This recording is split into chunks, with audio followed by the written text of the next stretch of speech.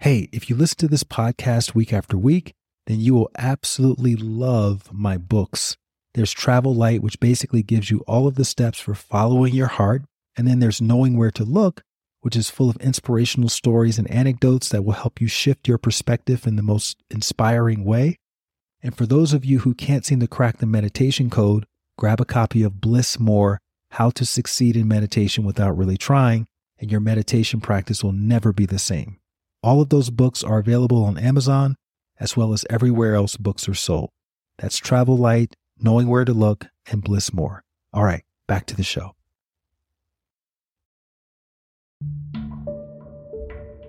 After working all these end jobs, I remember crying in Griffith Park telling my mom I wanted to go.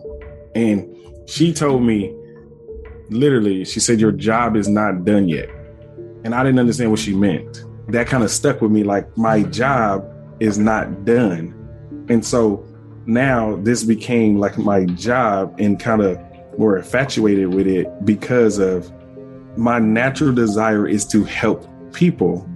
So that personality test when I was in high school about being a doctor, helping people, is still there. That's at the core of who I am. Me being the oldest, as much as I hated being the oldest, but like I do get joy taking care and making sure people are good. Mm-hmm. Even though I hated it, and I used to run away from that responsibility, but like it wouldn't leave me because that's at the core. That's who I am.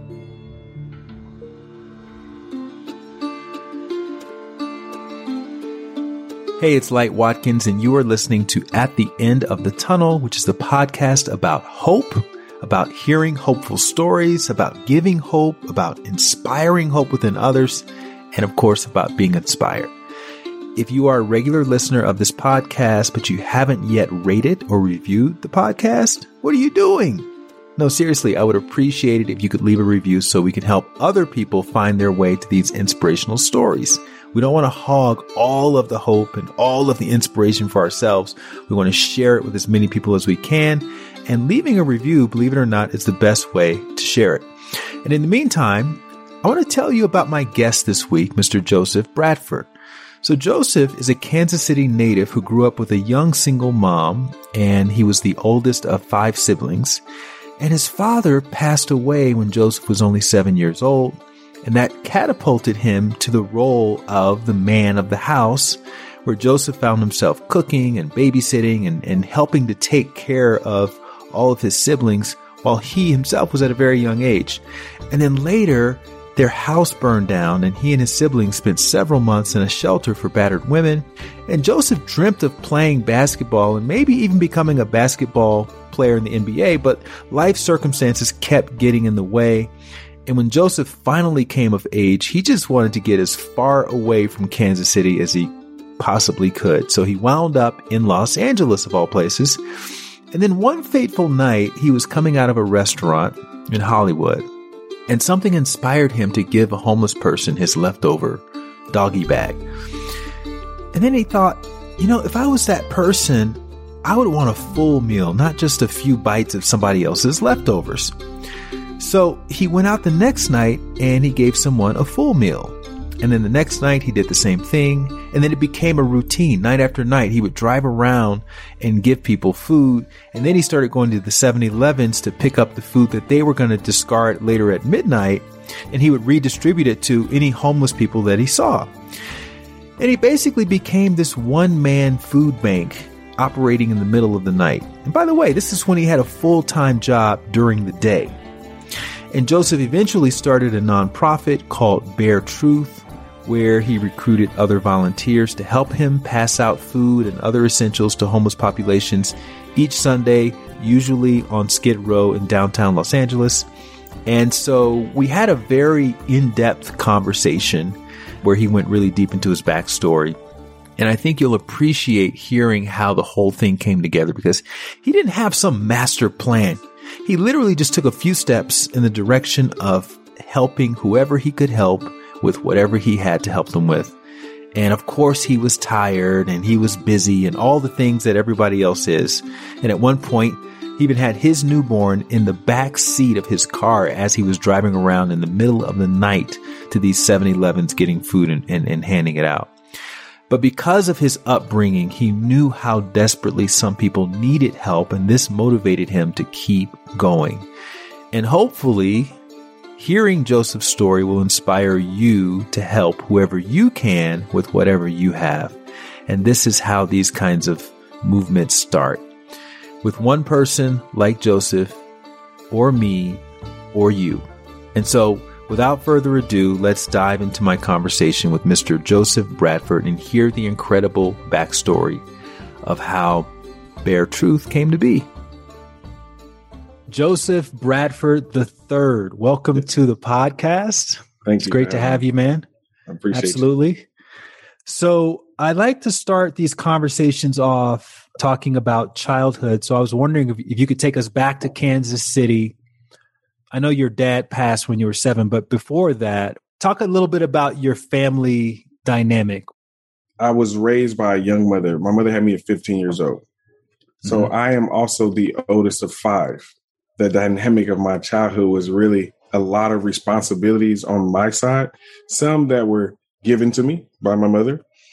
Others, as I look back at it, it's really the pressures that I put on myself to be like responsible or to take care of people since I was the oldest. So she had a kid at 15, 16, 18, 19, and 20, almost back to back to back to back. You know what I mean? So we're all close in age. I'm 35, 34, 32, 30, 31, and 30. So it was good because we were so young, we didn't know any better. And I had people always to play with. But in all actuality, what was going on around us was a lot of not so good because of like where we lived at, like in the projects in Kansas City, or just the struggles that we had because my mother was essentially a kid raising kids. You know what I mean? So that part it wasn't bad. Like I said, it was 5 years old because you don't know any better. What was your favorite toy or activity? Play basketball. I love to play basketball. Yeah, basketball is my thing. It still is my thing right now. But I really love that. For some reason, I just took to basketball. And my father, at that time, he was still alive, but I don't really remember him being around as much.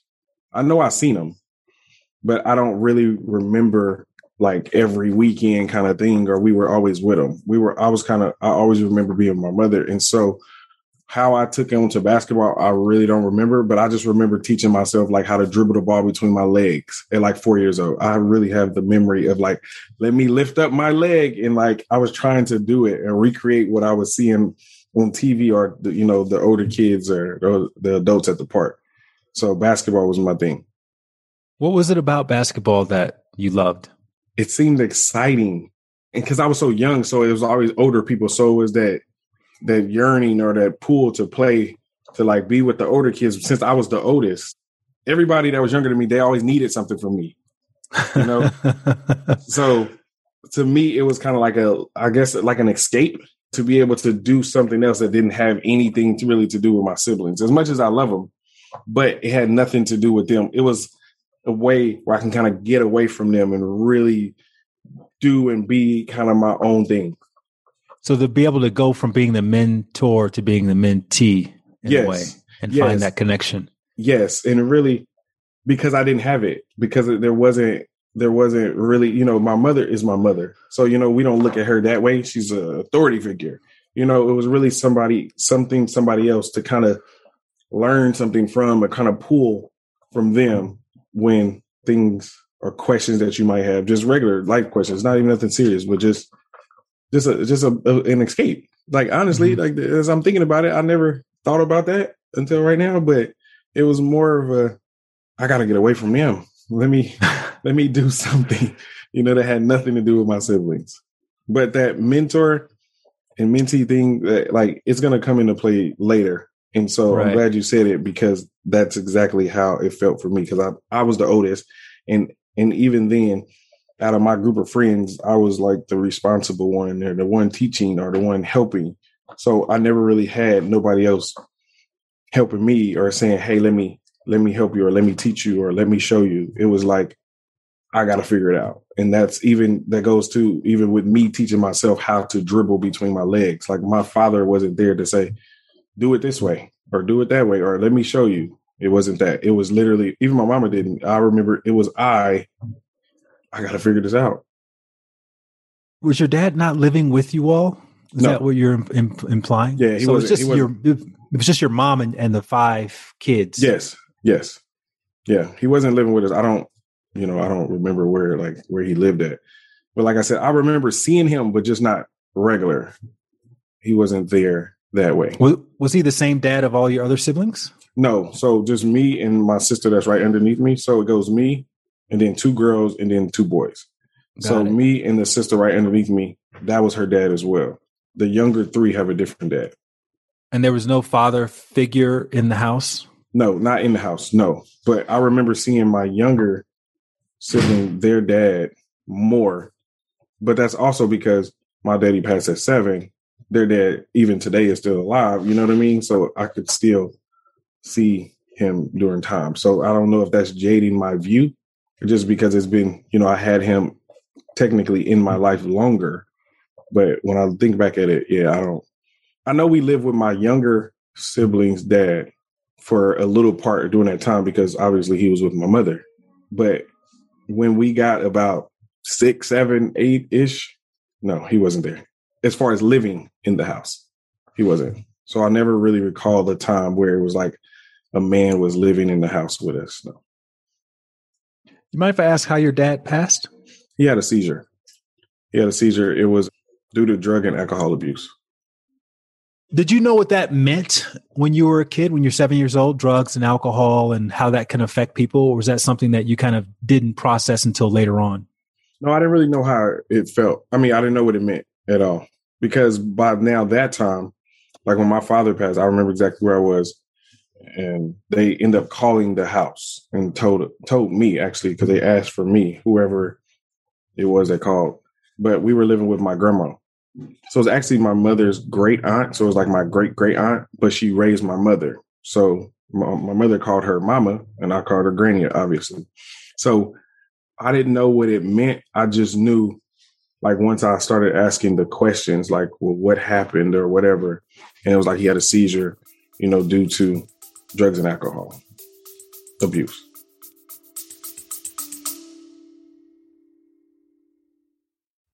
Hey there, really quickly. Have you wanted to find your purpose or be more grateful or start a daily meditation practice, but you're not quite sure where to begin? Well, if inner work is like a drop of water, thehappinessinsiders.com is like your ocean. That's my online community where you can learn real-world techniques for cultivating more fulfillment from the inside out. So whether it's learning how to manifest abundance or access your potential or overcome fear or even just start walking every day, I've got a blueprint for you, which means you no longer have to use any more shoddy guesswork. And you don't have to use the lone wolf approach to improving yourself. For a small accountability fee, you'll get community, you'll get accountability directly from me, and you'll get comprehensive instructions for getting your meditation practice off the ground. And for my podcast listeners, you'll receive 30% off of the All Access Pass if you go to thehappinessinsiders.com right now and use the promo code HAPPY. Again, thehappinessinsiders.com.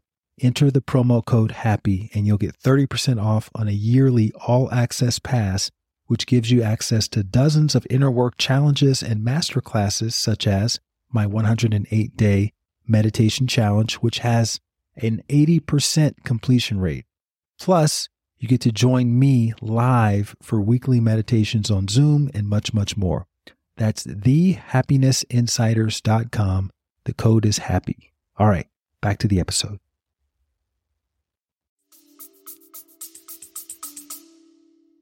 Do you remember any life lessons that you were told when you were a kid, either by your mother or your great aunt or any of the caregivers that you were surrounded by at that time, in terms of, what to do in life? It was really about taking care of people, like my siblings, because there was so many of us. I think a lot of that, what I learned is that, because like even my grandma at that time, like she was like a more loving lady. And it was like she always like had us in. I'm gonna tell you, I was her favorite because she always protected me. Even when I did stupid stuff around the house, she never let me get in trouble. So within that, I just learned that from her and like my mother and how she was with us and always like having us together and keeping us together and like doing whatever she needed to do. I'm talking about my mother at this point, doing whatever she needed to do to take care of us, because eventually my grandma died too, or right around not too long after my father, maybe a year later or something, right around there. I was no older than like 8. So it was always, we were together, we stick together, we figure it out. And then because I was the oldest, so when my mama was working or doing whatever she was doing, it was always like, okay, I'm leaving. You need to, watch them. They got to eat. They got to do this. They got to do that. So it was a lot of making sure everybody's okay. My mother provided the foundation, but I got to go. So now you're in charge, make sure. Hey, they got their homework to do. Make sure. You know what I mean? So at the core of it, it was that, like making sure the people around you are taken care of. You were babysitting when you were 7. Oh yeah. I was like washing dishes and doing all that. And I joke with it. My mama don't, if she hear this, she's going to feel a way about this part. But I always tell people, like, I used to wash dishes at like 6. Mm-hmm. I remember being on a step stool, like washing dishes, you know what I mean? Like really, and I'm saying taking care of them. Obviously, I didn't financially do it, but as far as like physically having to do stuff for them, yes, I remember doing it at 6, 7 years old. And like my youngest brother, because he's the baby, he didn't wash dishes until he was like 12, 12, 13 years old. But it was because he was the youngest and everybody else had to, do. And Nelly just was the youngest. But that was also like a different time. We talk about 1993, where it wasn't, so bad. Well, maybe it was still bad, but it wasn't so frowned upon for my mother to run to the store and leave us at the house and say, I'm about to go to the store real quick. Y'all can't go outside. And we knew not to go outside. But at the same time, it was like, I'm in charge while she's at the store or she went and did whatever she did. What were the circumstances that led you guys into becoming homeless?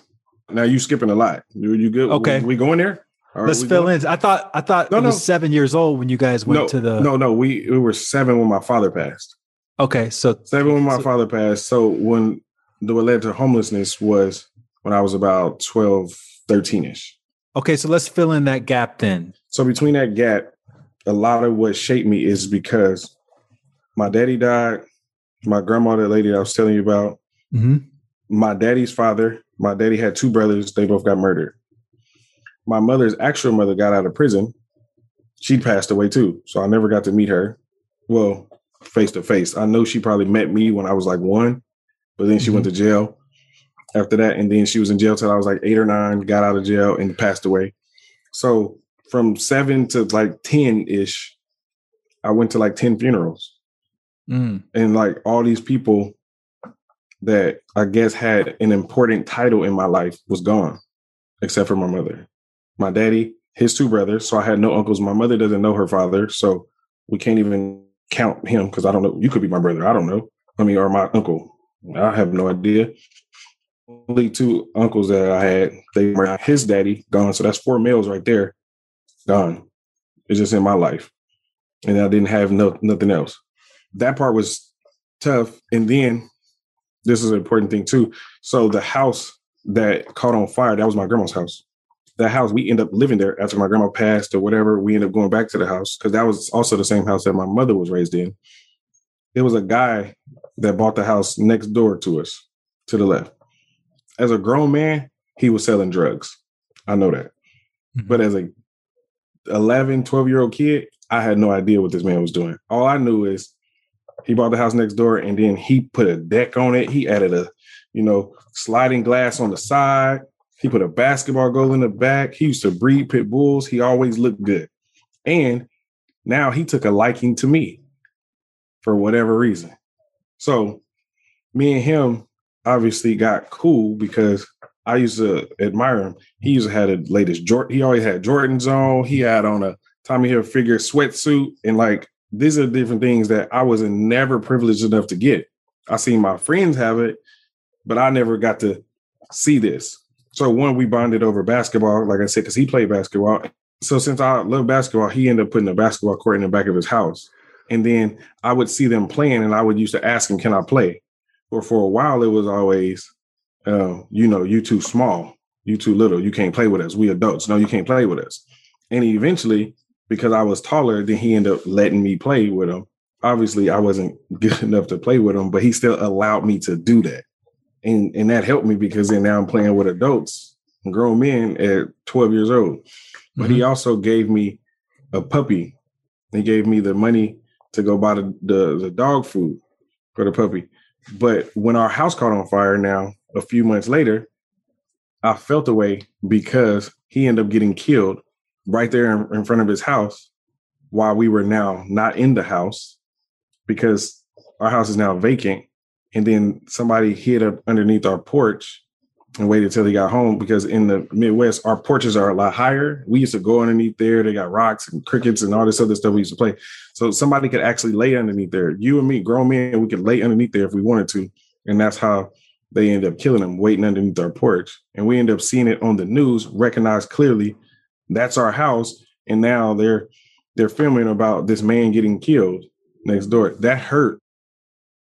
He was into drugs. You didn't know that at the time, but you admired some of the things that he had. What was your idea of success at that age in your life?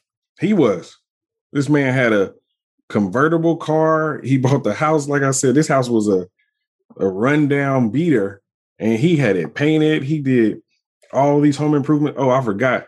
When I went in his house, he had a fish tank in the wall with like sharks. And this is like I said, this is the 90s. I just didn't understand because I've never seen nothing like this before. He always had the latest shoes and the latest this and always looked good. His friends always looked good, whether they were men or women. He used to have these parties. And I remember looking out the window like, damn, I wish I could go to one of these parties. Never could, but I was just too young. But it was like, if anything, and then like the little stuff that we would talk about, I can't remember it now, exactly what it was, but it was always like to help me like succeed in school. Like I said, when he gave me the shoes or when he gave me the sweatsuits or some of the clothes, I know it was because I was saying like, damn, that's nice. I wish I could afford a pair of Jordans. I wish my mama could give me something. And it was like, I got you. No problem. So success. How did your mom feel about him giving you stuff? My mom was cool. She would have known he was a drug dealer, right? Yeah, I'm pretty sure she knew what it was. But I think at that time, like he was cool too. They was probably around the same age, and she would go to the parties. She was over there. she was over there, whatever was going on. So she knew, but I don't think she opposed to it at all. I don't think it was never like that because if you met the man, he was a really nice guy. You know what I mean? He was a really nice guy, regardless of how he got his money. I don't know. And I'm pretty sure if my mama needed something, he would look out for her. And now I don't know the entails of their relationship. I hope nothing going on, but he would look out for her. And I know he would just because of he seen her with all of us kids. And I'm pretty sure he did stuff for us.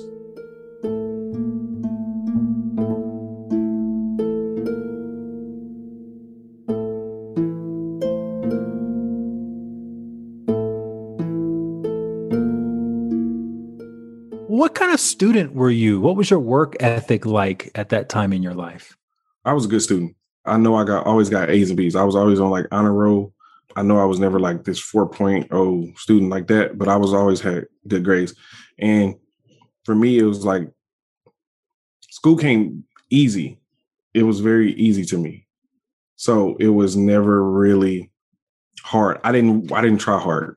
Did you connect that to your idea of success? Like if I get good grades and I'll be able to have things like this guy has things, or did you not understand? I didn't correlate the two. I didn't. So what was your motivation for doing well in school? To go to college, to play in the NBA? Probably play basketball. Yeah, I wanted to go to the NBA, but school and going to play basketball didn't correlate to me. I didn't put those together. School was just one, I could get away from my siblings. It was always about getting away from your siblings. And even though we all went to the same school, because we were a fifth, fourth, third, second, first. Like it was just, that's always how it's been. But I had my own group of friends. We could do that. And like I said, since school was easy and I was good at it. So I think part of the success in school because I was good at it. So I really liked the recognition of it. Mm-hmm. So now let's even take it back a little bit there. Because I was darker as far as skin complexion than everybody else. So that was always a sensitive spot for me because I would get teased about it. So then now actually being good in school, I got praised about that. So it was a way to kind of offset and counter the laughing because then I was good, because then I was on the honor roll, or I was getting another little plaque or, piece of paper and, taking a picture of it, so it was you got teased by black people or white kids for being dark? I got teased by black kids. Okay. Dark. Yeah, it was always, white kids, I don't think they gonna get it that way, Right. But the black kids, yeah, for sure. It's just a thing in our community, unfortunately. How did your house burn down? It was an electrical fire in the wall. The house was old. The house was old. The house wasn't no good shape. I'm pretty sure. As thinking back on it, they didn't keep it in good shape because we lived with roaches and rats. I heard them out in the at night or stuff like that. So the house wasn't in the greatest shape. So were you guys in the house when it caught We were in fire? the house at that time. Yeah, we were actually in the house. And then remember, I'm pretty sure my mother must have called 911 to help. And then anybody know anything about fire? The hole might be, small, but then they go over and beyond to make sure there's no extra additional fire in the wall. So really the house had a huge hole in the back, like in the kitchen. Was it a standalone house or was it connected to, it's like a row house? No, it was a standalone house. What happened once the house burned down? That night we went to the Motel 6. The American Red Cross gave us a voucher or something. We stayed in the Motel 6 for 3 days. And then from there, we went to a shelter. We was in a shelter between the regular shelter and we went to a battered women's shelter. We were there for 4 or 5 months. But that was because it was trying to build back up and my mother get some money and whatever that she was doing to try to get us an apartment or something from there. Did she have a job at the time? I do not remember, but I would like to say she did. At that time, I know she didn't always work the best jobs. She didn't have the best jobs, so I'm pretty sure it took her. That's why it probably took her a while just trying to either get some money or find some assistance for us to help us get a place. So now you're the man of the household. Yes. And you're in a shelter. How does that make you? What's your mental state in that situation? Still got to make sure we good. Do we keep us together or my siblings don't, veer off? Because in a shelter, we didn't have our own space. It's really one shelter. We did have our kind of own room, but the other one was really kind of a wide open space with beds or cots or bunk beds of some sort. So within that, it's other kids there. There's other, people and doing all these different things. And it was just trying to make sure that one, we kept doing our homework because we still went to school. She still got up, took us to school every day. So it was really trying to not get in trouble in a sense. Let's just stay to us. We, like I said, we had enough of us to play with each other. So we didn't necessarily need to go outside of that. And because that shelter, it was pretty dirty. I remember it's rat traps and all that. I seen you wake up and it's a rat that they caught, in the trap. So I really didn't want to do too much outside of that. It was really kind of stay right here together. Was this something you were hiding at school or did you not really care what people thought? That would have been something I would have hid back then, just because as much as people talked about me, I was still a little bit more popular. And I think that would have hurt to kind of tell people what we were going through at that time. Even though I wish I could have said it, but I don't think my little pride at 12, 13 would have allowed me to say, we live in a roach rat infested shelter down the block and we don't have no place to live. I wouldn't have said that. Were you playing ball for school at this point? Yeah, but during the time when it happened, I went to a different school every year. I went to a different school, 6th grade, 7th grade, because then we ended up moving because the house caught on fire my 6th grade year. And then the next year, we went to a different school and then it was we moved again, so I think maybe I was in 7th grade. I'm sorry. We just kept moving, so I wasn't able to play. And then the schools where it was, we didn't have a basketball team in middle school. We might have had some sports, but because of my home life was, the stability of my home life, then I wouldn't have even felt comfortable doing that at that time. And especially then now, like trying to get any extra fees or, you know, if you needed new shoes and stuff like that, like we wouldn't have been able to do it that way. So it wouldn't happen that way. Did your mom know about your basketball ambitions? She was well aware of it, but at that time, that wouldn't have been her focus. It wouldn't have, you know, as much as I would have wanted her to push that and do, you know, obviously what I say, whatever she can, but it was like us being together and having a stable home was her main concern. Let's move on then to the next. You're out of the shelter. You're in a house. Right. What's your thinking in terms of your life, where it's going to go, what you want to do? Because you now have an idea of what your skill set is, right, you know, right. compared to where it needs to be and all of that. Just to rewind a little bit. So my mama ended up dating this white guy. And I'm pointing out that I'm saying this white guy because we were very inner city, like all Black kids. And then now for you to introduce this white overall wearing man to us was different for me because now I'm 13. And what happened is we met him because he was working on our house. The house I caught on fire, she met him somehow and he was come over to make like little repairs. The light was out or we had a little electrical something. He would do that. And I ended up starting to work for him at 13, remodeling houses. So I guess over her picking me up, they ended up connecting. So now when we do got our apartment, he ended up moving over there with us. But that's also a lot of changes because then now I'm in a very unfamiliar area as far as where we live, because now we moved out of the neighborhood that I knew somewhere in the suburbs a little bit more. And then now you take that, now I'm in a different school and now he lives with us as well. So that was all a bit different.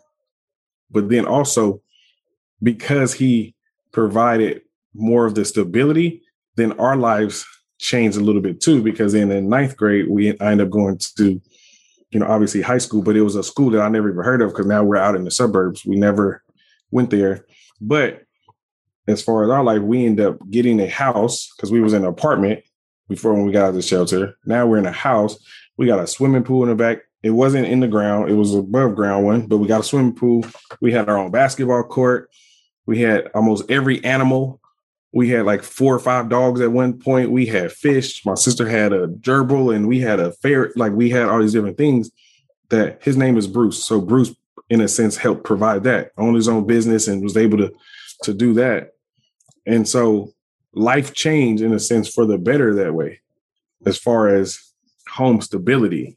So, you know, once I kind of accepted the fact that he was white, I got over that. You know what I mean? Just being honest, I felt like I could finally like breathe and not really be the man of the house because he here now to do that. I could kind of do my thing. So then at that point, then now, yes, I am playing basketball, you know, in 9th grade. I am on that team. I am in a traveling basketball team, you know, now. My brothers is, you know, playing Pee Wee football and they on a traveling basketball team. Even my sister played on Pop Warner football. She played with my brothers, you know, so things are better. You know what I mean? Like that's how it, to the naked eye, it kind of feels that way. You know, things are better. And it was like I said, I could breathe. So at this point, it was like, yeah, I'm focusing on basketball and I played football at that point too. And it was really about me. I worked with him on the weekends or at night. So I still made some money that time. So life ain't as great. Life ain't that bad. But I will tell you this too. So during that 12, 13-ish time, when the house caught on fire, when we not doing all that great, went to my cousin, I started selling drugs too at that time. I know I missed that one, but that's what happened because for me, we needed some money. And my mama didn't know. She found out later, but I wanted stuff. I wanted to be able to feel normal. I didn't want to, you know, it's a difference between, you know, when you poor and you just don't know you poor. Like I knew it, felt it, and felt the responsibility and wanted to do something. And my cousins that was 3, 4, 5 years older than me provided a way to do that. And I did it. Were you any good at it? I was.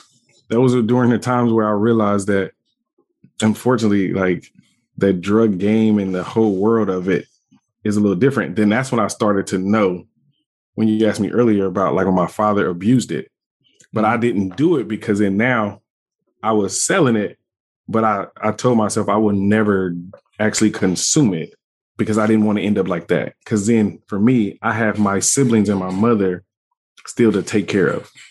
Is that when you also realized your neighbor was selling drugs, and that's how he must have been making his money? Yeah. So then it was all starting to come around, because then when selling drugs, I was meeting so many different people. I wasn't meeting the people that the TV told us the drug dealers look like.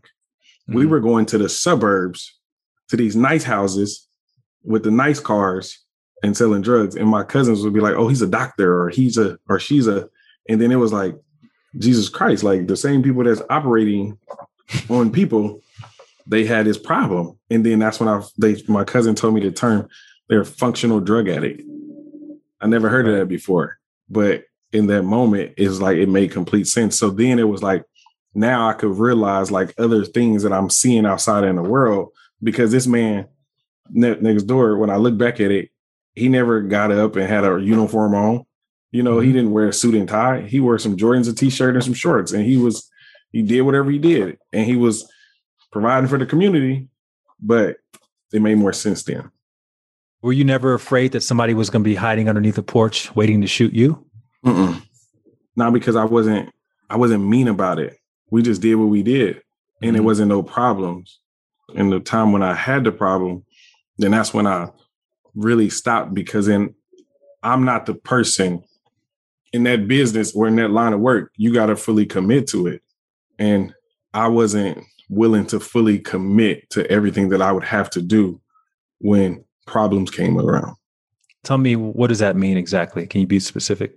This one guy robbed me for like $20,000, whether cash or product. So now I'm mad. Obviously, I can't go talk to my mom about it.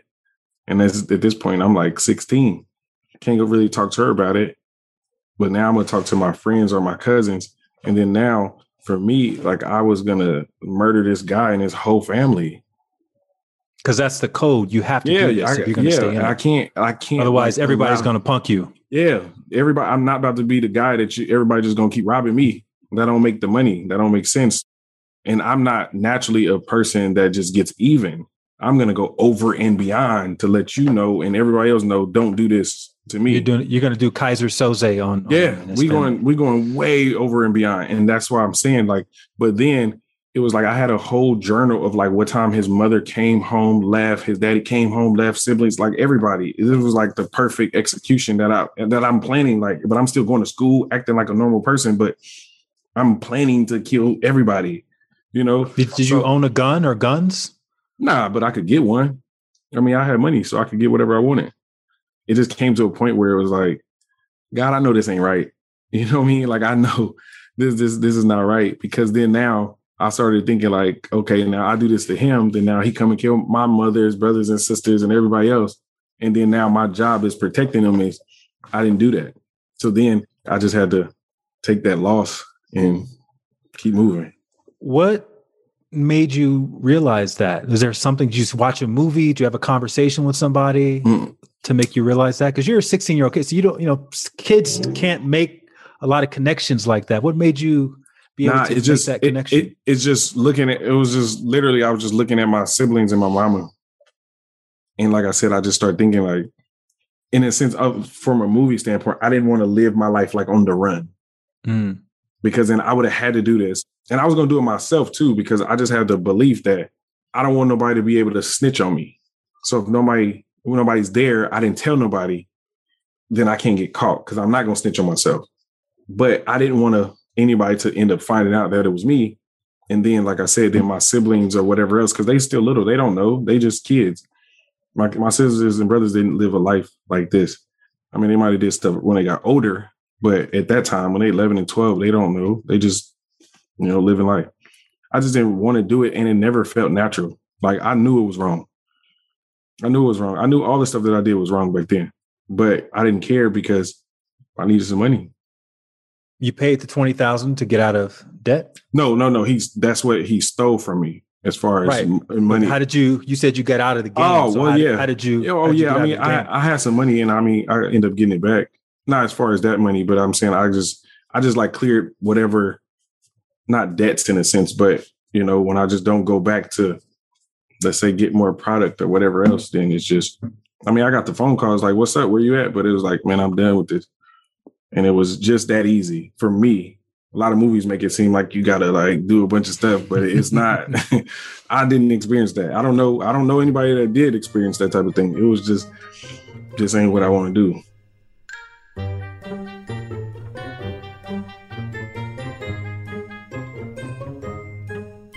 Was there college in your future, or what? Talk about the next stage. I ended up going to college. So during high school, I was, like I told you, I always had naturally good grades. There was something about this test that they made us complete this profile page that kind of best identifies like what your interests are, like an interest profile. And so mine was medicine. For some reason, I guess based off the way I answered the questions, it was about medicine and different things of that nature. Kansas City has a really good medical program. So I was on the verge of like being a doctor. So they put me in all these special classes and different things that I would take on like Saturday mornings. And I was taking advanced science and math. So even like my first 2 years of high school, like I took a ton of math and science classes because I was trying to get it out the way, because then now I'm taking like physics in ninth grade, and I just kept going and going. And back at that time, that was like my backup plan to be like a doctor. But I wanted to play basketball. After my sophomore year, my mother and Bruce ended up separating. So now that safety blanket that I had to live my life is gone. Then I stopped playing sports because then my thing was now I got to help her. So I didn't continue with sports in high school because of that. That's my truth on that. You got a job at like Best Buy or something I worked at a bunch of nursing homes. We was in the kitchen, taking care of people and stuff like that. We were doing a lot of that at that time. And like I said, I stopped selling drugs, so that was gone too. But I was doing that. A lot of my friends or cousins or something was doing that. I worked at a moving company. We would do, move people on the weekends or evenings and stuff like that as well. And then I ended up stopped going to medical classes and stuff like that too, because now I'm like 17, about to be 18 years old. So then now it's like, well, really, where am I going to go to school?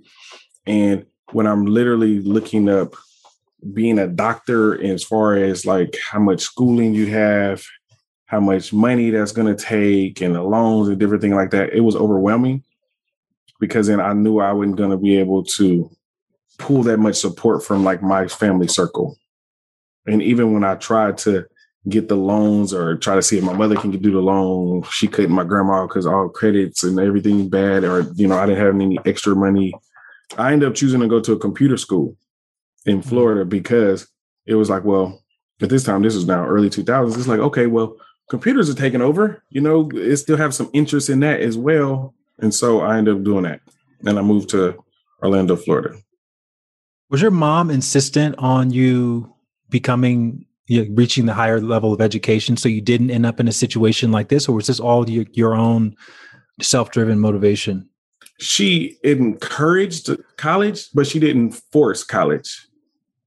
And I'll say that to say, because then I watched her when my junior year in high school, she ended up getting her GED and she enrolled into college. So I actually watched her do it, but it wasn't saying, well, you have to go to college. Like you're going to college, like you need to go take the SAT. You need to do this. You need to do that. You need to do that. She never did any of that. It was really like, if I wanted to do it, she supported it. But it wasn't like, you need to do this. This is what you got to do. Let's prep. Let's do this. Let's do that. It wasn't that at all. You said later on in an interview that one of your regrets was you didn't encourage your siblings enough. What did you mean by that? I was the kid in a sense that always had good grades. I didn't get in trouble. I kind of got to do what I wanted to do as far as being out because I had a car and doing different things like that. And I didn't drink or I don't smoke. So I wasn't getting in trouble. You know what I mean? Like that. As my siblings grew up and I went to college now, then when I would call back home, because now at this time, I'm 18 years old. So my youngest brother is 13. So he doesn't need me as much anymore. He's in now middle school or whatever, about to be in high school. But when I would call back home, their lives and their dynamics to what I knew them to be drastically changed. My mother moved again to the state of Kansas, which is right over the border. So it's not like it's far. She moved 10 minutes, 15 minutes away. But now their circle of friends and everybody that they knew changed. But now I don't know these people. And when I would come back home, and then now people are dropping out of high school, you know, people are having babies or whatever else. And it's like, I don't know who y'all are. And I'm saying that because then now you dropped out of school, or you're not even in high school, you didn't complete it. And instead of me, I guess, trying to figure out or being more patient about who they are and figuring out now necessarily how to help them, I just spoke down to them because that's who we was, and that's where they were already going. Like, I don't understand how it, in a sense, everything changed just because now I went to college. Like, I went to college to better my life. Like, you were good. You know what I mean? Like, we had it, and it was like, at that time, I don't know what to say to my brother or sister. Now, when I hear you dropped out of high school, like, what do you mean you dropped out of high school? It didn't make sense, you know? Right. And then now you're dropping out of high school to do what? I didn't know as an 18-year-old, you know, how to respond to that other than what the F are you doing? You know what I mean? Like, and that's not necessarily encouraging, because then now they might have been going through something too, but then also now I'm not home enough. And now we got cell phones. So if I make a call and then now, you know, obviously now the conversation ain't going their way, you know, they feel like they grown now too. So they hang up, you know, and then now I got to continue my life. Let's say you had to do it over again. What would you do differently? What would you say differently that you didn't say the first time? I would listen more. I would listen to them talk. I would ask them what's going on and listen, and not what's going on. Well, I graduated high school, or I did this, or I did that, so you can do it. I think I should have listened to them and what they were going through, because I just thought that because we all grew up in the same house, we got the same mother, that it would have been the same. And I didn't realize at the time that regardless if you grow up in the same house, we all got different experiences on the same thing. That was the biggest thing, because I'm thinking at the core of me, I'm no better than you. So if I could do it, you can do it too. If I graduated high school, you can do it too. But I went to the same high school all 4 years. My siblings moved schools, different friends, different this, different that. You know, so I didn't account for their instability versus my stability. Even when we moved, because I was so vested into the school let me stay, even though we moved like out of the district, because I was on the sports team and I did this and I was good grades and blah, blah, blah, blah. So the school let me stay. But my sisters ended up having to go to another school. And then a couple years later, then my brother was now in high school. Now they had to go to a different school. You know what I mean? So it was a lot of instability during that time, as far as like where we're moving and doing different things of that nature. So now you're in college, you're becoming a young adult. You're no longer at home. You're not technically responsible for your siblings anymore. Right. Are you still staying away from the alcohol and all of that? Or are you kind of indulging a little bit? Nope. You know, never drank, never smoked. What is that about? Why didn't you indulge? It's 100% because of my daddy, because I feel like he didn't care enough about me and my siblings to be here for us. He chose drugs and alcohol over us.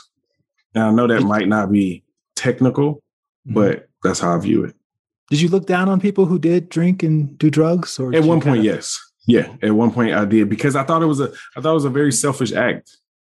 And this is the thing. I never seen anything positive from it. Mm-hmm. Right. So I never seen, let's say, functional addicts as far as the people that I knew. I always seen the ones that are outside, broke, stealing. They look bad. They're not doing nothing with their lives. That's how I correlated it. And then we were losing, you know, we was going to funerals all the time. So I never knew that until I was a little bit older, in a sense, how you can still be successful in a sense and maybe have a habit over here on the side. So what was your idea for your life at this point, now that you're finishing up commuter school? Well, my sister ended up getting in trouble, running away to Florida to be with some guy. And then she ended up moving in with us. So now, again, I'm in college, full-time job, full-time student. And now my sister's here, you know? So Ended up doing that, and that didn't work out. We had our little issues there. And then I moved to California when I was like 22. At Why? this point, I just wanted to go, man. Like even going to Florida, like I did not apply to any school. One, I hate the cold weather, so I didn't apply to any school where it was cold. If it snowed there or got cold, I'm not going because we didn't vacation, we didn't travel, and I just knew there was a world bigger than Kansas City, and I wanted to see it, and this was my opportunity. Florida, I got accepted to Florida, I'm out. I'm going to Florida, and then now I've been in Florida for a couple of years. Now it's like, well, I want to go to LA. Literally, it was that. Like, I want to go to Los Angeles to see what it is. And at the time, I'm young. I had been working, so I saved some money. I had like $4,000. I didn't like a lot of money, but I'm young. I don't have no kids. I don't have no responsibilities. It's just me. And my work ethic is good enough to where I find a job. That's how I looked at it. I find a job. I never had no problem finding a job before. So I found a job and I just wanted to go and see it. And literally me and my cousin drove to LA, ran out of gas twice, hitchhiked once. We was good. Yeah, we was good. I ended up finding a job in a month. I lived out in the valley. Most expensive rent that I've ever had. I didn't know places cost this much when I moved out here because, I'm from a smaller city where rent ain't this bad. In Orlando, in Florida, the rent ain't that bad. Mm-hmm. And 3 months later, guess what? Now my brothers are living out here with me. I had some issues in Kansas City. My mom was going through a few things, and now I have my brothers again. Not again, but now they're with me. I had to enroll them in school. I had to now be dad again, while I'm trying to work and take care of my brothers during this time as well. My mother was having some issues. So Bruce was now, by this time, her and Bruce had got back together. And so he was supposed to help me. He was supposed to help out with my brothers coming out here. And he ended up dying. Then come to find out, he had a drug problem too. So here it goes again. Somebody else with a drug problem. And now they're not here doing what they told me that they was going to do. Because when I moved to Florida, it was like, oh, I'll help you. I'll, do whatever, try to help out. Cool. And then now I got my brothers literally 3 months after I moved to Los Angeles. No help again. I got to figure it out. And from there, it was like I moved to Vegas for like a year because by this time, the girl that I was dating, she had a little daughter and I had my youngest brother still with me. So I was trying to be more the family guy. Did you have proper jobs at this time? Yeah, but not like the greatest jobs ever. Like the first job that I got when I got here, I was doing maintenance. I was doing maintenance for this property in Reseda. Mm-hmm. That was the first job. But then by this time when I moved to Vegas, I was actually I was doing maintenance for 24 Hour Fitness. So I was actually getting paid something kind of decent. And now I'm like 24 or something like that, so it wasn't that bad. But like I said, now moving to Vegas, it was cheaper. And it was like, oh, I can do this. And I was able to get a house and all that other stuff. And like I said, I had the girlfriend with the young daughter and my brother put him in school as well. So it wasn't that bad either. Then we ended up moving back to California.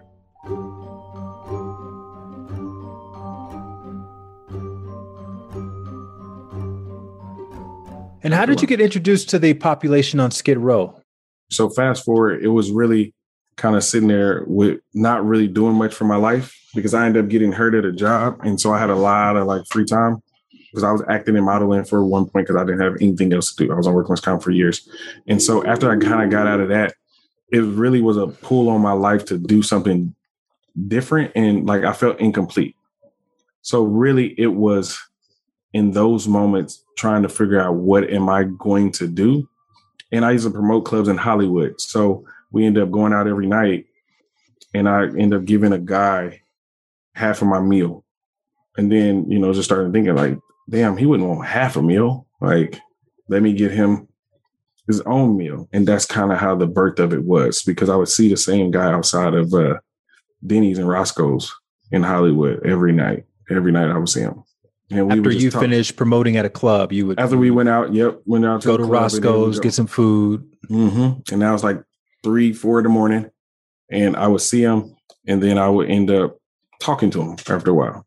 gave him the food. And then it was like, hey man, why are you out here every night? And then just kind of started doing it. But like I said, that pull on my life, because we once were homeless, you know, it was an easier conversation when I would ask my friends like, hey, can you buy another meal? We can give out 2 meals tonight, and nobody would do it. So I just did it by myself. When you saw this guy, who did you see?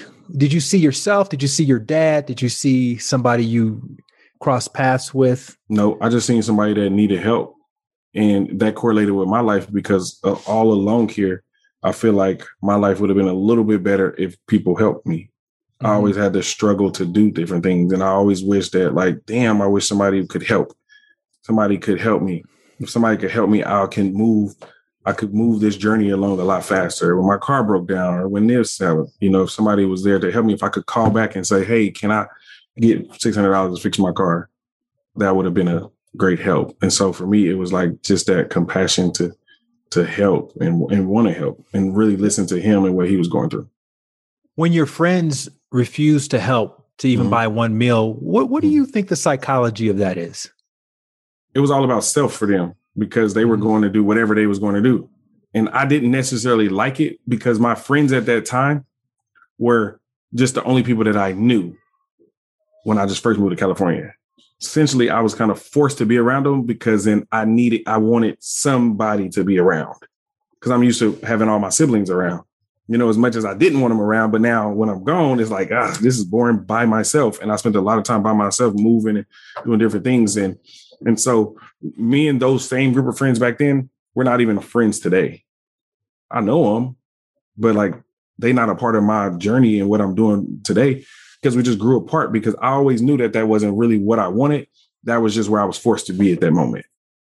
So you start buying the guys a couple meals, and then what happens? Yeah. So buying the guys a couple meals, and I just kind of kept doing it, not as regular at that time, but I just did it here and there. And then I really kind of created a plan for housing, because where I was living, that was my biggest bill, you know, my rent.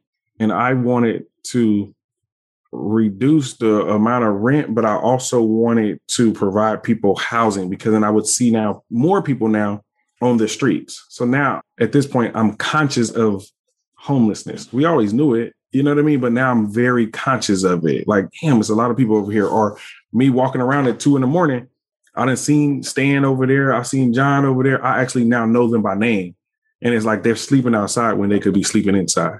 So like, I really outline a vision on how to reduce my rent and eventually one day like get housing. And so what I did is I created a plan as far as, if I managed the properties, if I became a property manager, then I could live there for free. But then also I targeted companies that helped homelessness. So then now I wanted to be a property manager for places that worked with homeless people, because then for me, I didn't know enough people to be able to ask the questions.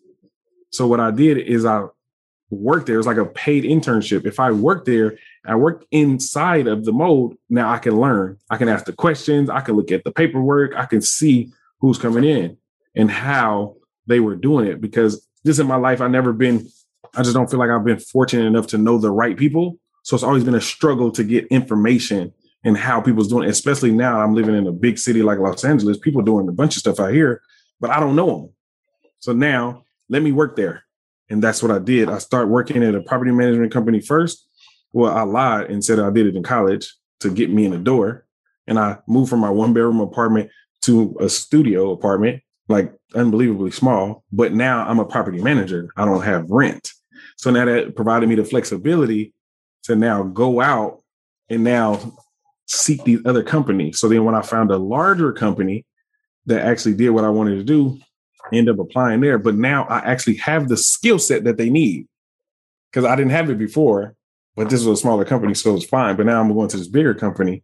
And that's where, you know, it was a very strategic plan how I went in there and introduced myself and how I got that job. And then from there, I worked for them for like 6 years, learning how they getting the people, where they getting the people, like, what does this mean? Like, and meeting the social workers and just kind of really talking to them and going to the de-escalation training. And I literally said yes to everything that they wanted me to do, because in my plan too, I'm also now figuring out bare truth and like what I wanted to do with that.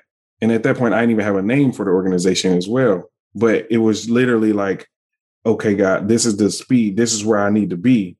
But not necessarily for working for somebody, but kind of how can I make it better? Because then I also noticed a bunch of flaws within what they were doing. And I also, because now I'm the property manager, I'm depositing like $30,000-$40,000 every month into somebody else's account. And they don't even treat the people as good as I know that there has to be a better way. And so that's where like really the birth of it, because when I did it, I didn't necessarily know it was going to be what it is today. I just knew that the passion for the homelessness, because of what we went through before, and also now I'm actually getting to know these people and like now hearing their stories versus just walking past them like I did all them other years or drop a dollar here and there. You know what I mean? But it was literally that. But then I also remember even when I would drop the dollar, I always had like a little slight conversation with people. Like, hey, what you doing? Don't, you know, and I would really tell them, it was my thing. Hey, man, do something good with it. Because in my brain, I'm trying to steer them away from drugs and alcohol, because for me, that's probably why they're here. But now for me, I done lost everybody due to drugs and alcohol. So I didn't want that. So yeah, I want to help you, but it's like, I don't want to feed into your habit. So that wanting to help you now with my organization goes even further, because now I can give you housing to really move you off the streets, and then now work on those other little issues. But like, I got to get you safe first. And that was always my thing. See, because it still goes back to helping people, like getting you safe and making sure you're good as best as my ability, obviously, because now we're adults, you know, but still it was that housing is you make sure people good. Cause I've been without a house before. Like we had to sleep in the car, you know, a little bit in the snow or be in a house with no heat. Like I get it. So how can I make sure that other people don't have to go through this? So you're in your mid to late 20s at this point? Yeah, by this time. Okay. Yeah. I know a lot of people in that age, they're just looking to make as much money as possible, or they're looking to go on as many dates as possible. Right. And you're sitting around thinking, how can I get all these homeless people off the street and get them safe into houses? Right? That's what you were thinking about. Yeah. Was there a motivation underneath that? Like, were you looking to make that into a business? Not at that time. I wasn't looking to make it into a business. I was just looking to do it because I had, you know, been trying to do stuff. After working all these end jobs, I remember crying in Griffith Park telling my mom I wanted to go. And she told me, literally, she said, your job is not done yet. And I didn't understand what she meant. That kind of stuck with me, like my job is not done.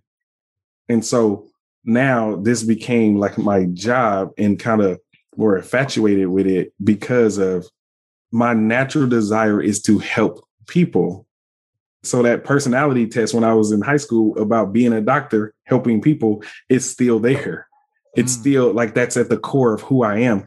Me being the oldest, as much as I hated being the oldest, but like I do get joy taking care and making sure people are good, even though I hated it, you know, and I used to run away from that responsibility, but like it wouldn't leave me because that's at the core. That's who I am. So, and I sacrificed a lot of money and everything else by doing it this route. And your mom knew what you were doing. Is that why she said that your job is not done? Or what was she referring to? She said, if you came back to Kansas City, you wouldn't be happy. And she said, as much as I want you to be here, obviously close to me, I just know that you wouldn't be happy being here. Because one, she know I don't like the cold weather, but I'm pretty sure she wasn't thinking that. But for me, I like the opportunity to be great. And at that time, I probably wasn't able to articulate it in a way that I may be able to do it now. But I feel like she was wise enough to see that in me. You know, like everybody around here is not doing nothing. You know, like your friends, she might even still see some of my friends is like this, they not doing nothing. And I'm out here now meeting people, whether when we was promoting clubs, and I would tell her like, Mama, I seen Snoop. She really loves Snoop, you know, but even like little stuff like that, because of where we grew up, that doesn't happen for us. So she clearly seen in it somewhere the excitement or knew something else about me that I didn't know about myself. to say your job is not done. And she wouldn't like let me come back home, even though obviously I could, but she wouldn't. She was like, no, you need to stay there and figure it out. And it was like, I guess maybe she didn't want me to quit either, because she know that's not who I am, you know? So it was so many different things of like why she might have felt that way. And I know some of it is how she might feel about her own life or what she didn't do, or maybe when she been scared to move or, you know, jump outside of her comfort box. And then she don't want that for us. So that's why I love her for that, because she, you know, a lot of my motivation of what I do right now is because of my mama and for her support, even though it wasn't financial, even though when I was a kid, I wish she had more money or did whatever else, but she always loved us and she never gave up on us. And this was a perfect example. When I wanted to give up on myself, she didn't give up on me. She made me look in the mirror and keep pushing forward. Were you a one-man show at this time, or did you have help? No, I was a one-man show at this point, because then it wasn't an organization. It was now I'm working for this company, you know, and I'm in a sense stealing their resources, or like we getting food donations from them. And I sidebar to people, hey, man, like I go out at night. Can I get some food too? And so I would literally be driving around the city, or, you know, the bridges by my house. I used to get the food from 7-Elevens, you know, that they were going to throw away. And just because of the date, even though it wasn't bad, but per their rules, they have to throw it away. And they used to tell me no, because they didn't want to get sued. But I was persistent and I just kept going back. Please, man, can I get it? Like, can I get it? I don't want to dig it out your trash, but I will, you know? And then it was like, once 7-Eleven was good, then he was like, oh, call my buddy. I'm going to call him right now. Tell him you're going to go get the food over at that 7-Eleven. And now I had like 5 or 6 7-Elevens that was giving me food all the time. And I would go do that. I would be walking around the promenade, you know, in Santa Monica at 3 a.m, passing out food. But then I'm also always talking to these people. You know, I'm talking to them. I actually know them by name, or, you know, they looking forward to now me coming. And then it was like, oh, well, I know the people at the building that I'm managing, they go to this mental facility. Hey, why don't you go here? Just tell them I sent you. Because now I know the people too, because now I work at the job. And so that's where it was like, this was great. By this time now, I did create the name. Literally, I'm a guy that when I hear something or you say something good to me or whatever, I keep it in my notes. And really one day when I wanted a name for now what I'm doing, like it was in my notes, not in the order, but it was there. And it literally kind of shifted. Like I watched the letters kind of form, and it was like bare truth. Like it was there. So now by this time now I got the shirts printed up. And I remember I was in Culver City passing out some food. One guy, and this guy said, hey, are you a nonprofit? And I didn't have a clue what this man was even talking about. And I was like, nah. He was like, damn, man, I was going to give you some money, but you can't even give me a write-off.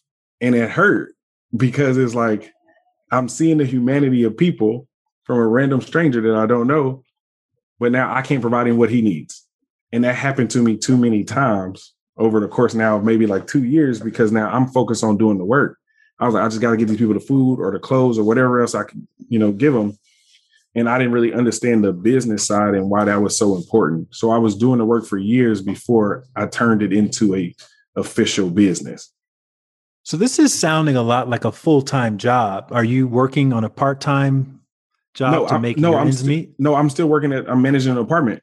I'm managing an apartment building. So I did that literally by day. And I was like Superman at night or Batman at night, you know, and then I would be killing myself because I'm up, you know, going around the 7-Elevens, picking up food, and then like going to pass it out and trying to find. By yourself in your car. And every once in a while, maybe the girl I was dating or whatever would come out with me, or I could maybe get one of my friends. But for the most part, consistently, it was always me. What did your friends think about this? Did they know that you had this alternate life? Yeah, they knew, but they do. And they just was like, all right, you know, be careful. You know what I mean? Like literally, because then now I'm starting to see stuff and do stuff or whatever, you know, and I tell them about it. And it was like, oh, okay. And like I said, sometimes people would come, but it was like everybody that I knew at that point always had their own separate agendas, you know, doing whatever. And it was frustrating, because then I'm thinking to myself, you know, I'm doing this good. Why is nobody helping me? Like, why is nobody with me? Why wouldn't nobody come out? Like, yeah, I know I'm tired in the morning too, but you can come with me. And like, I just wish that people, you know, seen the vision at that time.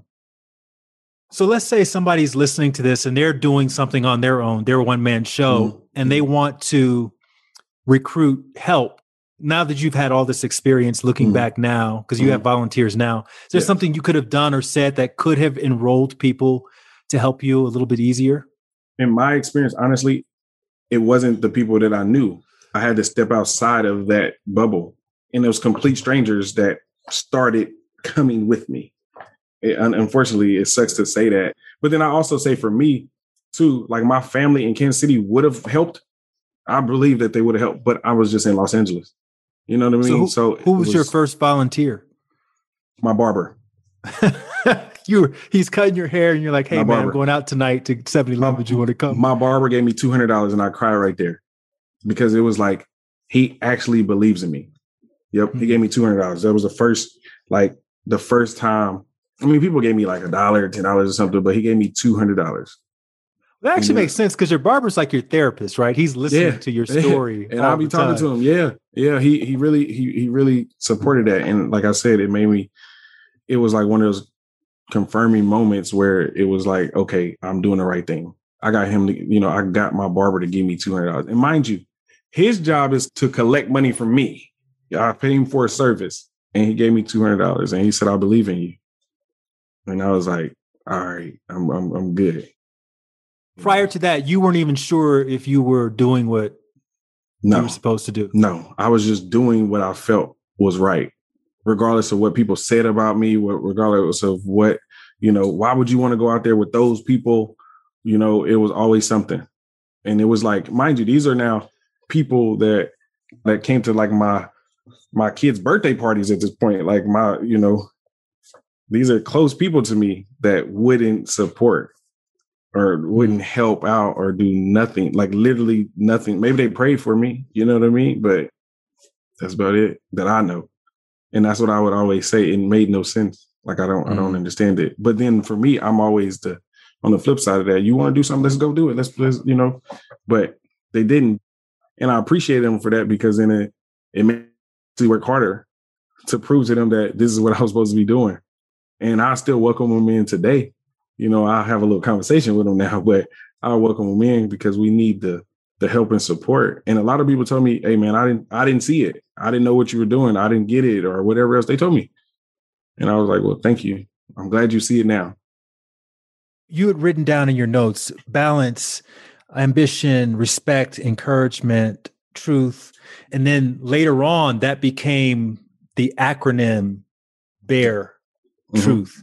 Mm-hmm. Can you just talk a little bit about what those words mean to you?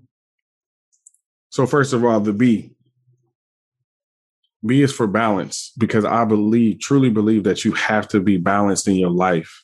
And I'm talking about even within getting enough sleep. People don't even understand like work-life balance or family life balance. Like you have to be able to give things this appropriate amount of time for it to grow. If you're trying to grow something, you got to put enough water in it. You got to really remember that if you're standing, if you're off balance, you will fall down.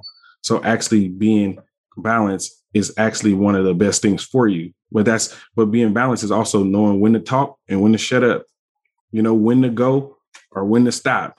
We all have to have that sense of balance in our life. And the A, ambition. Ambition is just that drive that's within you to do something that you want to do, regardless of what's saying it. Like people used to call me crazy for going out and feeding these people at night. And I'm saying these people because that's what they said to me. These people, they don't care about themselves. Why you care? But it was really something that I put on my own wall and said, I'm going to get that regardless of what's in the way. The R is for respect. And the respect is really just respecting myself, respecting people. When I go out and I see people in the streets, that doesn't matter that they don't smell like me. They don't look like me. They don't have a house like me or drive a car like me, but it's still respecting them as a person and actually understanding their shortcomings while not putting them down or making them feel less than just because I'm handing you a sandwich.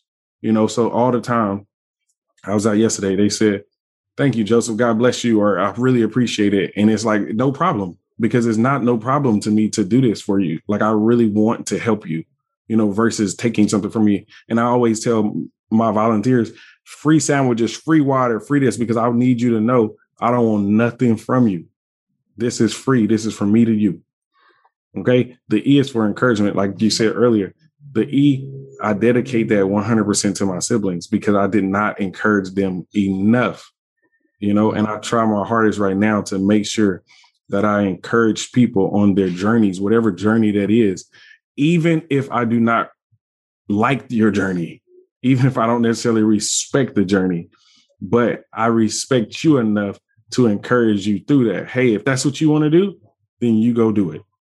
I wouldn't do it if you're asking me, if we're in that type of relationship like that where I can say that. But a lot of times I don't say. A lot of times I just look and just say, keep going.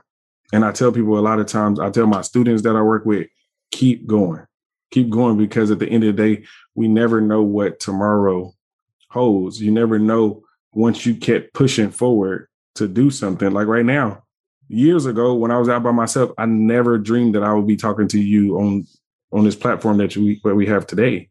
I didn't. All I did is did the work, and I kept going regardless of how tough it got, how hard it got, whatever. I just kept going. And that's what I tell people all the time.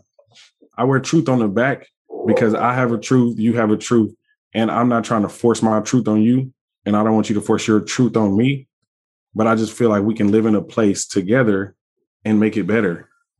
So regardless of what you believe in, who you are as a person or whatever, that doesn't matter to me. If you need the help and I can help you, I want to help you. When I was a bit younger, that probably wouldn't have been true because my views were also a little bit different coming from where I came from. But now as a grown man, it doesn't matter. My thing is we all need help. And that's what I used to complain about, too, when I was younger. We needed help. And who was there that's going to help us? And I don't feel like enough people were. So I want to make sure that I do my best to do what people are doing right now. And that's what I'm doing right now with my organization, just trying to do my best. What has been your outlet or your spiritual foundation or any kind of practices that you've kind of turned to help release stress from all the pressure you must have been feeling doing all this and burning the candle at both ends for years at a time? First of all, I believe in God and I'm a Christian, so that's where my faith lies. But I would like go home to Kansas City to get some type of, let's say, normalcy for me, because I'm very familiar with that, familiar with the people. And just that was kind of like my outlet. And I talk to people and I really do enjoy giving back. So if there was a time that I'm feeling something, I really would say, let me just go out and be amongst the people and where we go get some sandwiches, where there was 10 sandwiches or 10 burgers or whatever it is, and really do that. Because at the end of the day, it's a constant reminder for me that life could be way worse than what it is. And probably what I'm complaining about really isn't really that bad. I'm living in some urban area. There's a homeless area within the urban area. I'm inspired by what I hear. What are some of the things in the playbook that I would need to know to go and help people? For one, it's compassion. I go down the Skid Row to let people know that they're not forgotten and that they are loved. For one, we start there. And then from there is really having the conversations with people and really understanding them. I was a victim of my own doings, I would say, because I would go down to Skid Row or give people food and think that they homeless, they hungry. Of course they hungry. So they gonna eat this sandwich or they gonna eat peanut butter or they gonna eat this. And why not? But then really not looking at them as people to think that just because he's homeless, that don't mean that he doesn't have a peanut allergy. You know what I mean? Right, yeah. Like, I never thought that. Like, I'm just like, he hungry. So of course he gonna eat this. So those moments, realizing that they are people too. So then now when you talk to them, then they'll tell you exactly what they need. Like, that's why I know that fingernail clippers and socks are a really big thing amongst the homeless community because they turn around and they use their socks to wash their face or to wash up. But now if they had socks and now they had hand towels, they could use the hand towel for their body and use the socks on their feet. And a lot of them don't have nail clippers to clip their nails. And then that end up tearing up the socks or tearing up the shoes. So it's all these different things that we don't know or we don't pay attention to. So I would tell everybody to pay attention to that as far as what they're doing on that side. I have a friend who he's a homeowner and he's in Los Angeles, and there's a little tiny little homeless encampment underneath one of the overpasses in his neighborhood. And he was out one day and he was taking a picture of one of the tents or whatever they had set up. And the guy got upset and started chasing him. And he got spooked, right? As anybody probably would. Of course. And so then he became really concerned about this homeless encampment. And I said to him, and this is just completely off the cuff. I'm like, instead of trying to get them removed necessarily, I said, why don't you go to your neighbors and raise some money and pitch in and try to help these guys? And then he said, well, maybe if we do that, then more people will come and move in over there. And I think a lot of people kind of think like that. I think a lot of people are scared because they think people are mentally, imbalanced, or they'll try to stab them with a hypodermic needle. What do we get wrong about homeless people? Maybe even the ones in our neighborhood. I tell people the fears that you do have are valid, but just like we all know some bad people, there's also good people, but people are people. So at the end of the day, like I said, once you really talk to them and see, just because you help them out, that doesn't mean that people will come, because then now if you help them out, then you will maybe probably understand some of their challenges of why they're there. It could be something political. Maybe you might have a political influence in your community or in your city. And now you can go to the local politicians, or when it's time to vote for these different propositions or different things of that nature, to bring more money to them, or to the homeless shelters. A lot of the homeless shelters are really bad, right? So the people don't want to live in there. They would prefer to live on the street than to live in a homeless shelter. But now let's imagine if we volunteered at our local homeless shelter to clean up the homeless shelter, then now more people might decide to stay inside versus outside. So it's just a way of changing the way we think. If we change the way we think, we'll change our life.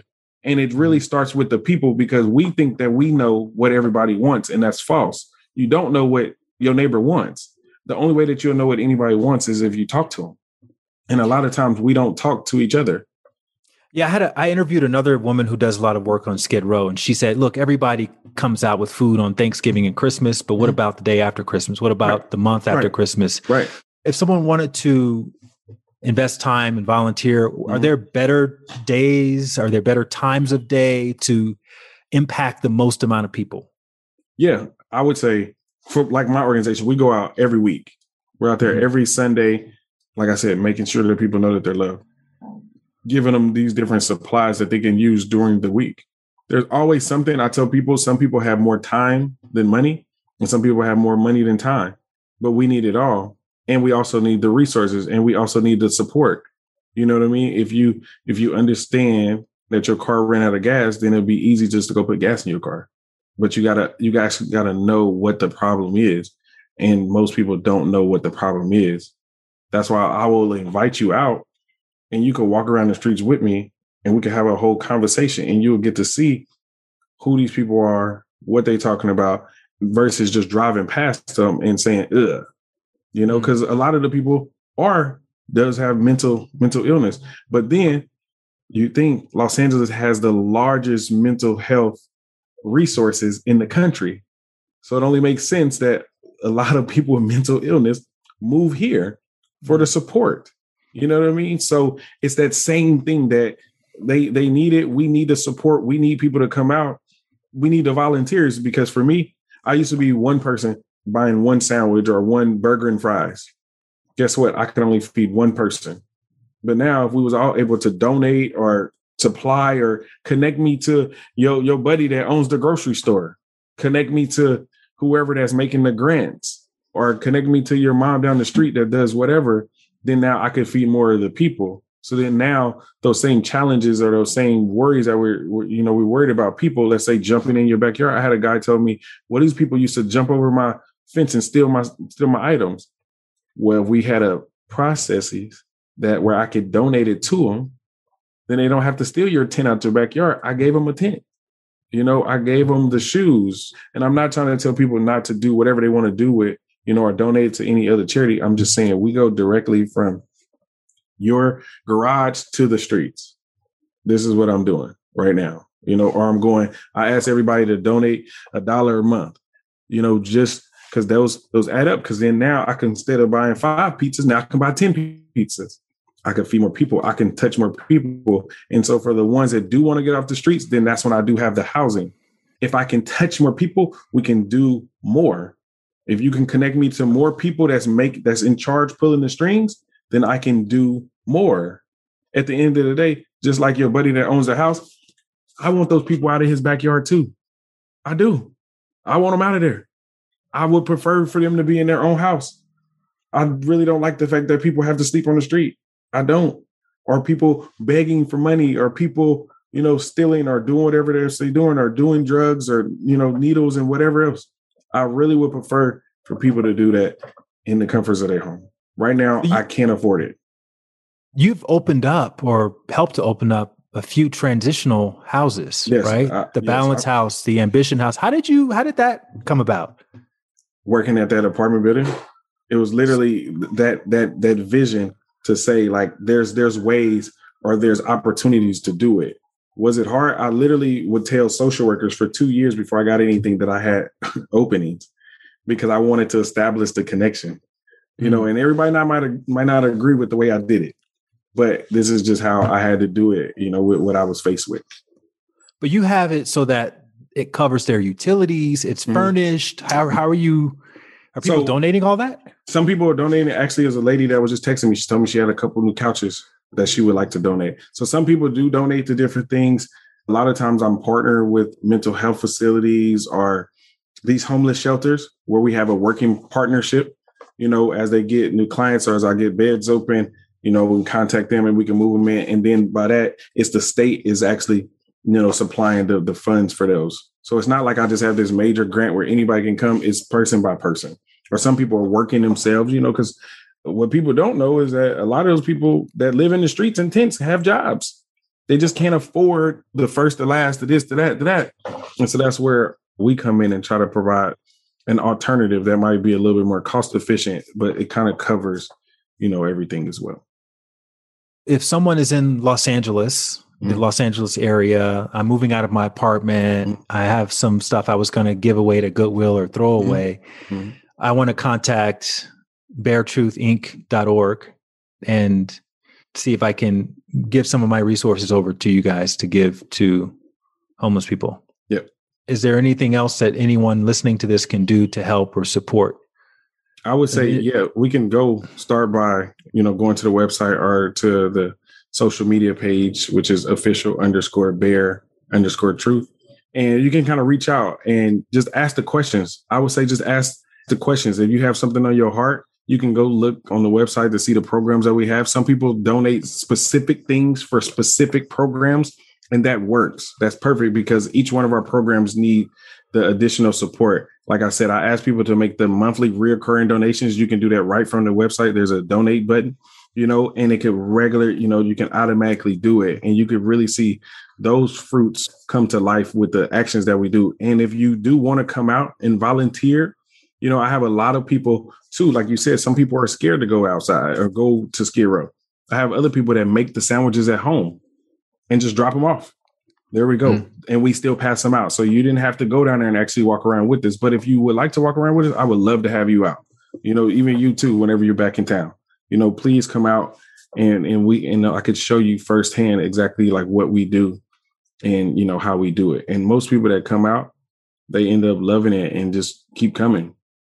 Yeah. I talked to Jordan Taylor, who is how I found you. And she said that she thought it was going to be something she did like once or twice. And then, right. Me too. Now I thought it was something she was going to do once or twice. And now she's like, I'm coming every week.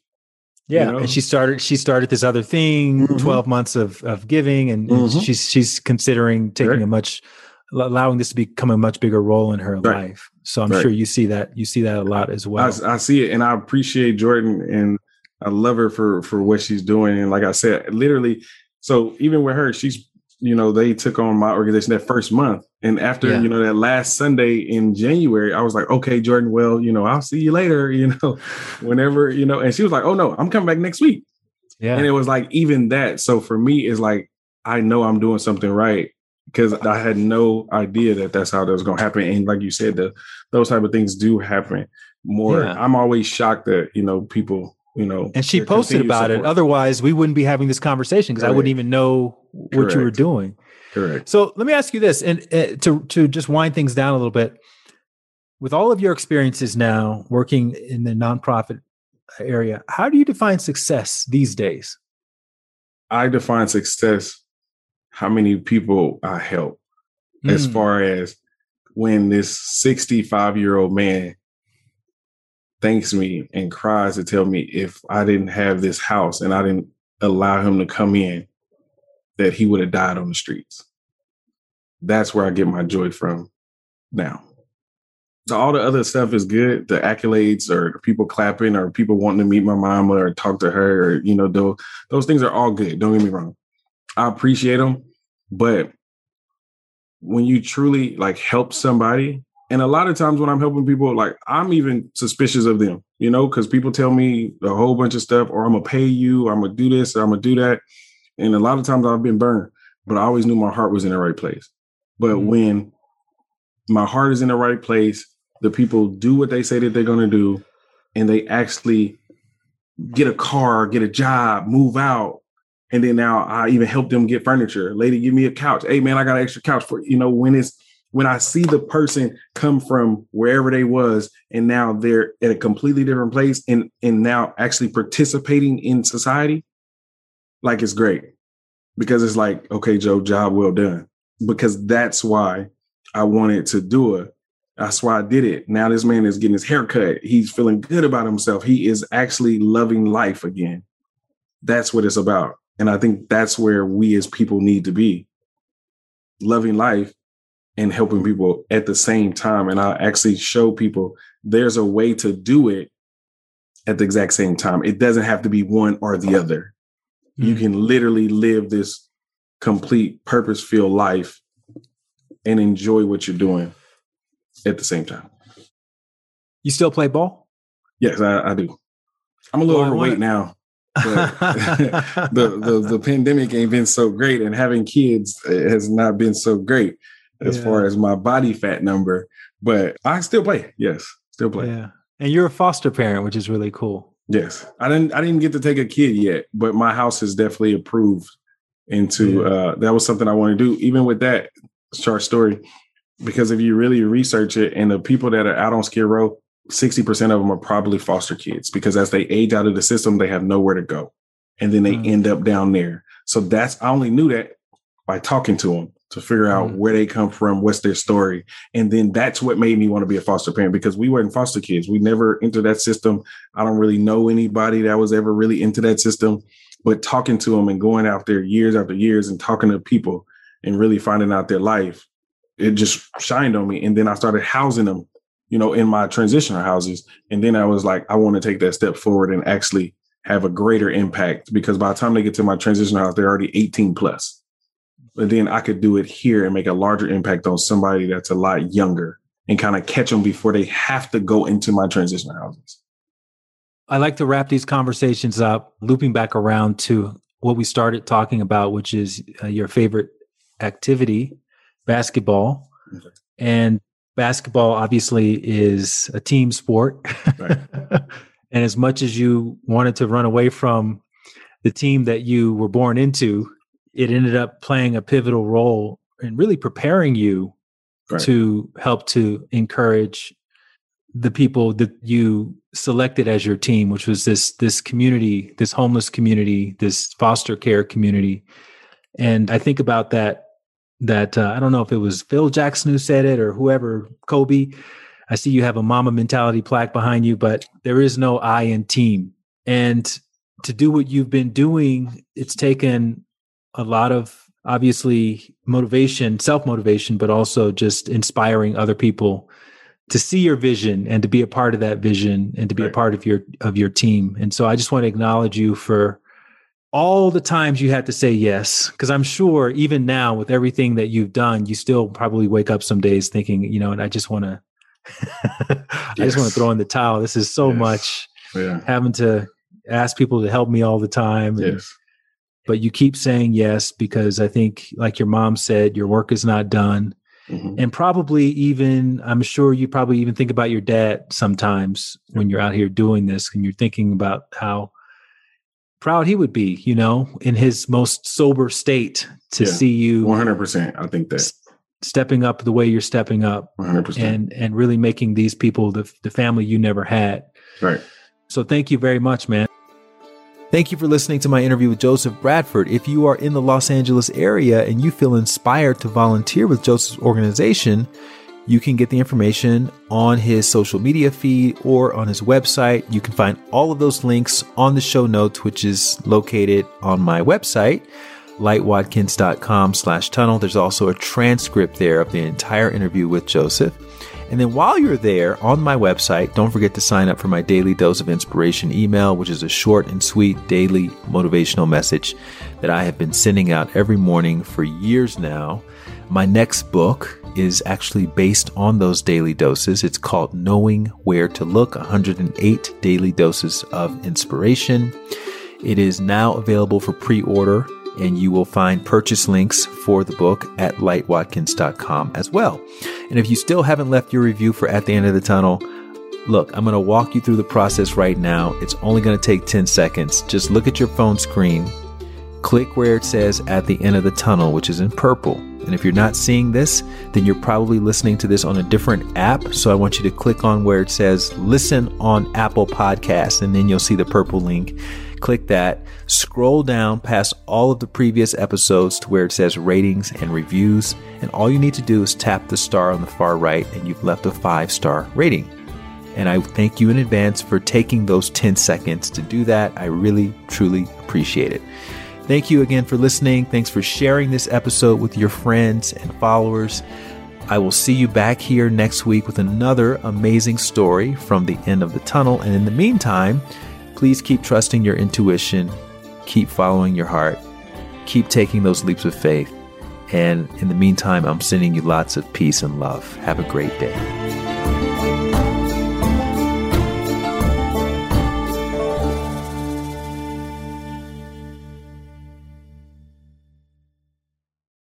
If you want to get a little extra nudge when it comes to following your heart and taking leaps of faith and believing in yourself each day, then you want to sign up for my free Daily Dose of Inspiration email.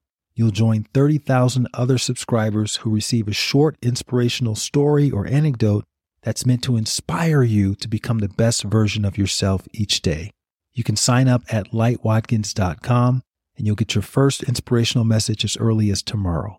Again, just go to lightwatkins.com. You can sign up for free, and you'll wake up each morning inspired to be the best version of yourself.